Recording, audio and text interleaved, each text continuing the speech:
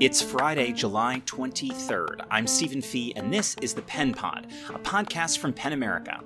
On today's edition, turmoil in Belarus as the government in that country seeks to shut down dissent, and our sister organization, PEN Belarus, we talk to the leader of that country's opposition movement here in the U.S. to appeal for support. Then, spyware run amok, revelations this week about spyware that's potentially being used to monitor activists, journalists, and writers. We get the details from PEN America's Matt Bailey. Then, tough questions, our Summer Lopez on Olympic protests and COVID vaccine disinformation. I'm Stephen Fee. All that is coming up on this episode of the Pen Pod. It's been nearly a year since a fraudulent election in the European country of Belarus elevated authoritarian President Alexander Lukashenko to yet another term. It sparked a wave of opposition that's inspired millions, but has also swept up countless dissidents, writers, journalists, activists, and protesters in a brutal crackdown. At the head of the opposition, Sviatlana Tsikhanouskaya, an English teacher turned reformer, she has rallied the cause from self-imposed exile. This week, she came to the U.S. to meet with allies and top officials from the Biden administration. Sviatlana Tsikhanouskaya joins me now. Welcome to the Pen Pod. Thank you for the invitation. It's a pleasure. But first, I have to start with some dark news today. Our colleagues at PEN Belarus received notice that the government will seek to liquidate the organization. Why is the regime so threatened by free speech and the freedom to write? Because regime is afraid of intelligent, smart, and clever people. Regime is trying now to destroy all the organizations on the ground, all the mass media, for no free Belarusians could, speak. But of course, they already failed because regime will not be able to influence people's mind. They can close everything, but they can't close perception of people's of the situation, and people will continue to fight further and will not give up. Why come to the U.S. now? What do you hope to achieve? We are looking for allies, and since August, we know that the USA didn't accept Lukashenko legitimate, and the USA had consistent foreign policy towards Belarus. And after Joe Biden came to his presidency, Belarus Democracy Act was adopted rather fast. And after Ryanair hijacking, sanctions were imposed on Belarus, and now we are looking for more pressure on the regime because regime escalating violence on the ground. Hundreds of people are being detained every month, and we have to stop this.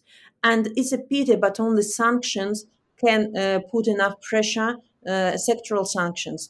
Can put enough pressure on regime and his cronies to stop violence and release political prisoners. So we are asking for more pressure on the one hand, but on the other hand, to keep resistance sustainable, we need support to civil society.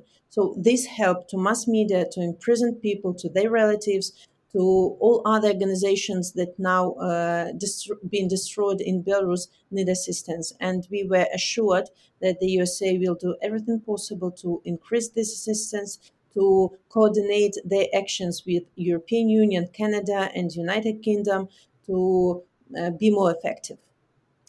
You mentioned just now the hijacking of a commercial airliner, and you're referencing, of course, the incident earlier this spring when the Lukashenko government forced a commercial airliner to land to arrest an exiled blogger. Even outside of Belarus, do you worry for your safety and freedom? Why are you willing to take that risk? Because I can't act differently. I am the same as other Belarusians are responsible for those who are behind the bars now, who sacrificed with their freedom, with their health, with their lives, to give us opportunity to continue. And now it's our task, it's our home task to continue this fight. We can't allow this regime to hold all those thousands of people in prisons. just for their wish to change our country for better. Of course, I have to take care about my safeness, but what we are concerned about more is about people who are in Belarus. We have to think about them first of all. Right. We know, of course, that Russian President Vladimir Putin is propping up Lukashenko. As long as Putin is in power, does Lukashenko have a free hand to do whatever he wants? For so many years, of course, these two people get used to each other. They know how to communicate. But now we understand that Lukashenko is becoming toxic to the whole world, and he's becoming too expensive to Russia as well. And we don't know if Lukashenko has free hands now, but we want to send message that if Russia wants to play constructive role in a solution of our crisis, so just don't interfere into our internal policy. And we have to talk about not about Russia here, but about Belarus. Even if Lukashenko doesn't have free hands, as you mentioned, it shouldn't stop us. This is our country, and we have to defend our rights, our votes, and our people. You've had such an extraordinary year and have been through so much. The imprisonment of your husband, obviously the movement to have to leave the country. What makes you hopeful about the future of Belarus? I know that Belarusians woke up, and Belarusians will never return to the state of like slaves as we have been living for 27 years. And I don't hope, I'm sure that Belarus will be success story where we will win autocracy. We will bring our country to democratic changes. I take this belief from Belarusian people, from those who behind the bars. I take this belief from democratic countries that are standing with Belarusians at this difficult moment. And together with free world, we will be able to bring our country, our wonderful Belarus, to these changes as well. Sviatlana Tsikhanouskaya is leader of the Belarusian opposition. She's in the U.S. this week. Thank you so much for being here. Thank you for being with us.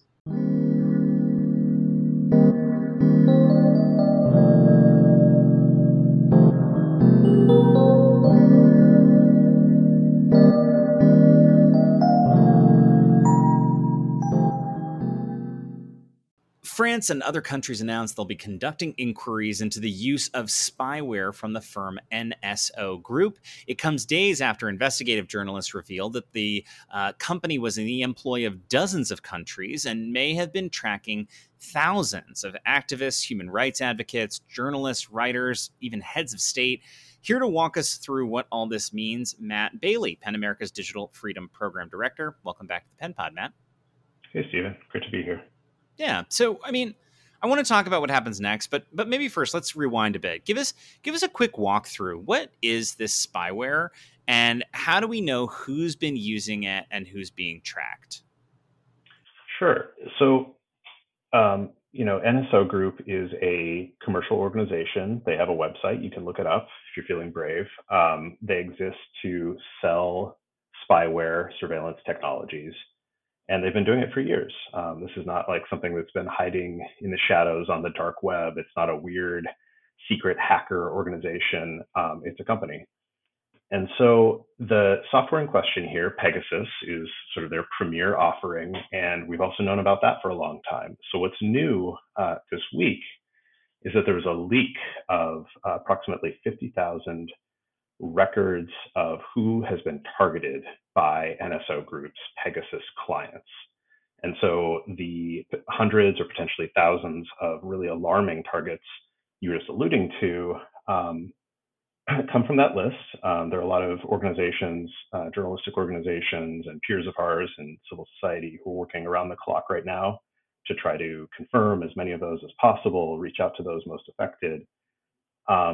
And really what's alarming here is that one, no action is needed to be infected by this software.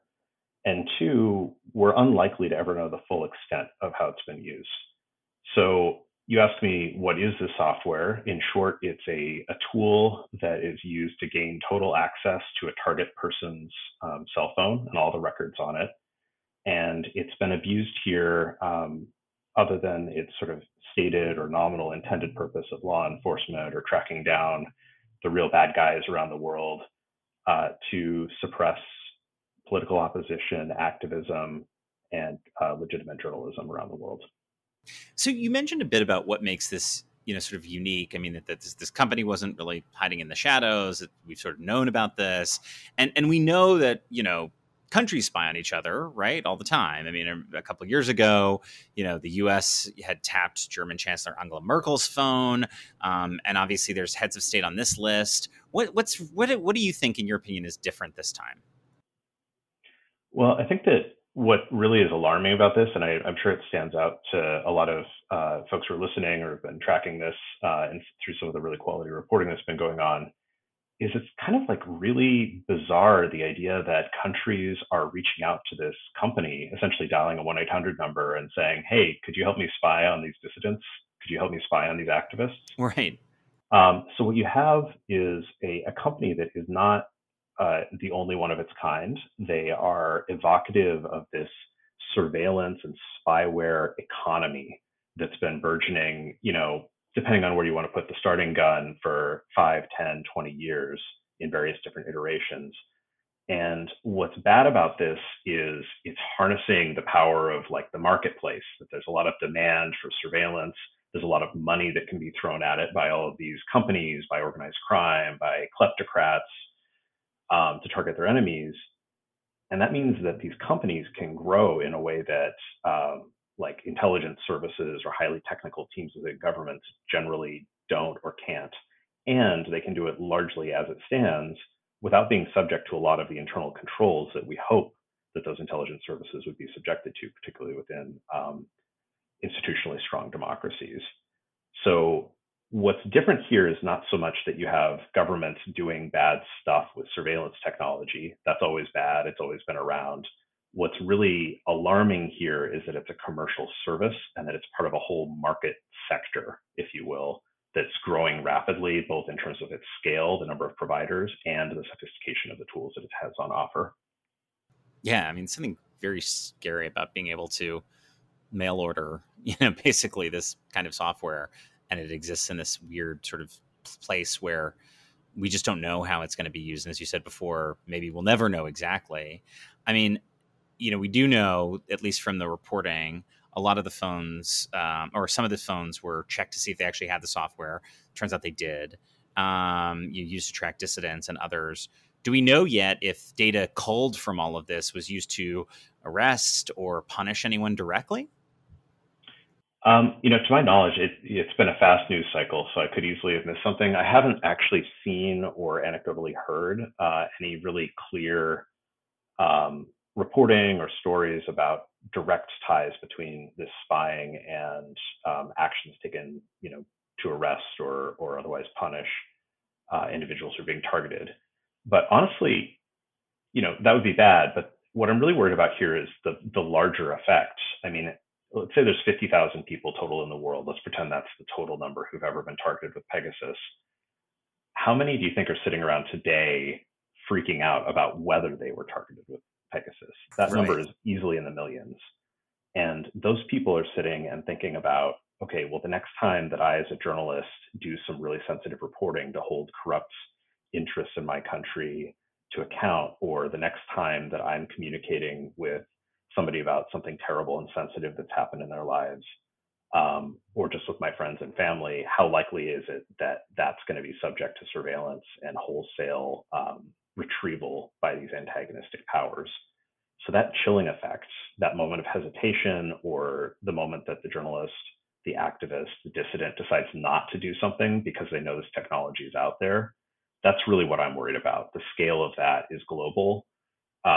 And a lot of the conversations I've been in this week and that we're all having right now are all about how we contend with that marketplace, that market segment I was just talking about of NSO and its peers. But also, how do we ever get to a place where we feel sure that we have privacy and security of our data on our phones, of our conversations, in order to make sure we can continue to do the work that we need to do to support free expression? Right. Well, let me just finally ask, moving forward, what's going to happen next, and what do we think at PEN America needs to happen next? Yeah, I mean, my hope is, there are these moments of clarity where there are revelations like these ones we've had, that bring a conversation to a head and that galvanize us politically to finally take action. Folks who've been tracking these issues in this space, like PEN, but like so many other organizations, have known literally about NSO and Pegasus for a number of years, but also just about these larger dynamics. And there have been calls for new visions for privacy, new diplomatic protocols, or export controls on these types of technologies. But there's never been this galvanizing moment where you kind of look the problem really in the face. And I'm hoping that that's the moment that we're having. So, there are growing calls for the UN, for diplomatic corps, for countries, democracies around the world to make substantive changes to really engage on this. We're hearing those rumblings. I think it's too early to call whether we'll actually see that momentum happen, but I'm hopeful. Yeah. Well, Matt Bailey, director of our Digital Freedom Program. Thanks so much, Matt. Thank you.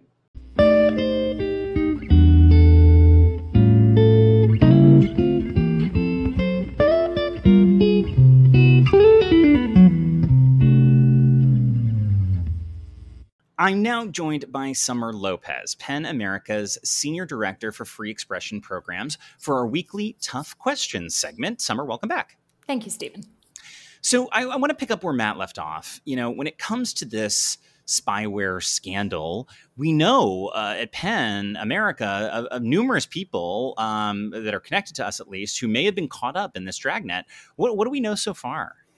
Yes, that's right. Khadija Ismailova, who's a fierce investigative journalist in Azerbaijan, has been one of the names most prominently mentioned in a lot of the coverage. And in 2015, we honored Khadija with our Freedom to Write Award. She was in prison at the time on politically motivated charges. And although she was released in 2016, she's been under a travel ban ever since. And of course, one of the 2019 recipients of our Freedom to Write Award, Loujain Al-Hafloul, a Saudi writer and women's rights activist, is also on the list. And she actually is in a pretty similar situation as Khadija right now. She was released earlier this year, but she still can't travel and she can't really work or speak freely without the threat of rearrest. And so I really think these two cases in particular demonstrate how these governments are essentially using this spyware as one more tool in their toolkit for how to basically exert total control over the people who have dared to challenge the powers that be. And, they can get away with looking like they let these people out of prison and kind of getting some positive reaction from the international community from that, when actually they've just created a different prison for them. And there's also a group of writers and activists in India whose cases we've worked on and spoken out on. They're counted in our Freedom to Write Index. They have been detained under spurious charges related to their activism and criticism of the government. All of them have a long history of activism on behalf of marginalized and minority groups in India. And finally, of course, we've done a lot of work on Jamal Khashoggi's case.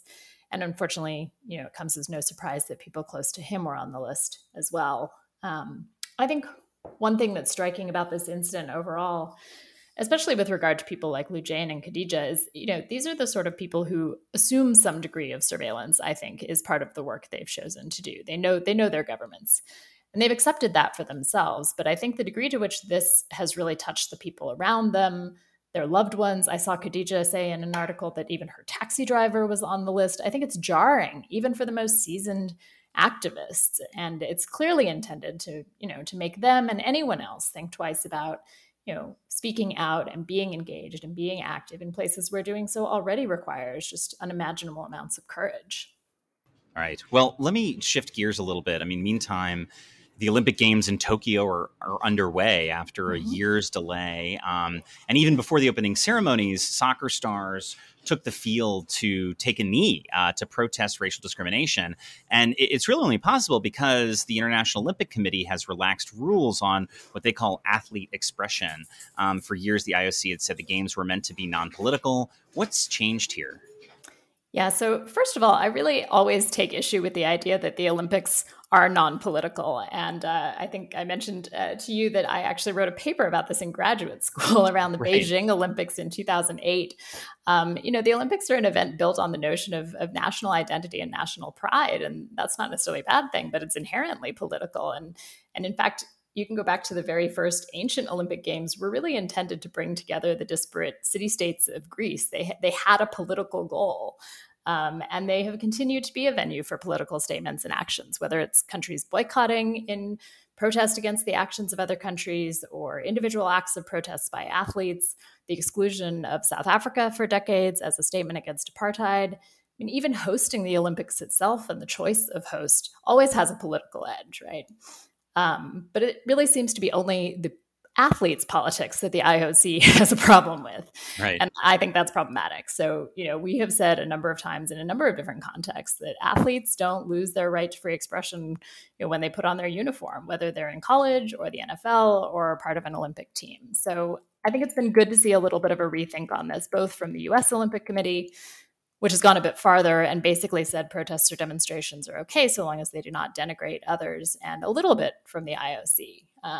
And I think there's no question that this is coming as a direct result of the protests and activism, that we've seen in the last year in the U.S. and around the world, particularly since George Floyd's murder. And I think the IOC, though, is essentially still kind of trying to have it both ways. They have the Athletes' Rights and Responsibilities Declaration, and that includes freedom of expression as a right. It's codified there. But one of the responsibilities is to refrain from political demonstration and competition venues, and ceremonies. So those are basically inherently in tension with each other. So, I'm glad that they've loosened Rule 50 a little bit. But I think they can still do more to ensure that athletes, are able to exercise their freedom of expression as part of this experience, and they don't have to essentially sacrifice that to be a part of the Olympics. Right. Well, finally, I want to turn to Facebook. Late last week, President Joe Biden said Facebook was, quote, killing people by allowing disinformation about the COVID-19 vaccine. He walked those comments back this week. Obviously, we at PEN America believe that Facebook has an obligation to take steps to rein in disinformation. But is having a president ask Facebook to take that kind of content down a bridge too far? Yeah, I mean, the short answer is yes, it's concerning. I think there are very legitimate concerns here, but I think we have to be pretty clear that the answer is not to have any part of government trying to dictate to private companies what content they should or shouldn't take down. And obviously that's something we see happen in very problematic ways around the world. We've seen some pretty alarming examples of that in India and Nigeria recently, for very different motivation, right? In those cases, it was basically the government didn't like what was being said about them on social media. So the concern in this case is much more legitimate. There's every reason to be alarmed about the spread of disinformation on social media and its public health implications in the context of this pandemic. But we have to be very thoughtful about what the response to that is. I also don't think it's censorship. I think, there is a very real problem here. And I understand, kind of where the emotional response comes from. But I think, and I think the ultimate blame does have to lie with the producers of disinformation, which is kind of, what the president said when he rolled it back a bit. I think there's an opportunity here for more useful action, right? For there's a lot that the platforms can do to be more transparent, to be clearer about how they're adhering to human rights principles. There's a way to think about disinformation coming from a free expression perspective, and that's something we've actually pushed the administration on. We released an open letter a couple of months ago with about a dozen other organizations calling on the administration to establish a task force on disinformation and free expression, because we recognize this is a serious problem, but we really have to approach it in a way that doesn't risk infringing on free expression or encouraging the platforms to be overly aggressive in terms of the content that they're taking down. So we do think the government has a role to play in engaging with the social media companies in a constructive way. There's also more they can do to, kind of be proactive in terms of investing in education and research and empowering people to be better equipped with the knowledge they need to defend against the spread of disinformation. particularly in this moment where we are seeing the very real harm that it can do. Yeah, and surely more to come on this front in the months ahead. Summer Lopez, Senior Director of Free Expression Programs at PEN America. Thanks, as always, Summer. Thanks, Stephen.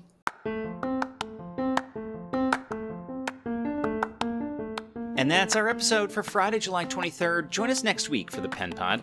You can listen to all our episodes at pen.org. Follow us at PEN America on Twitter, Instagram, and Facebook.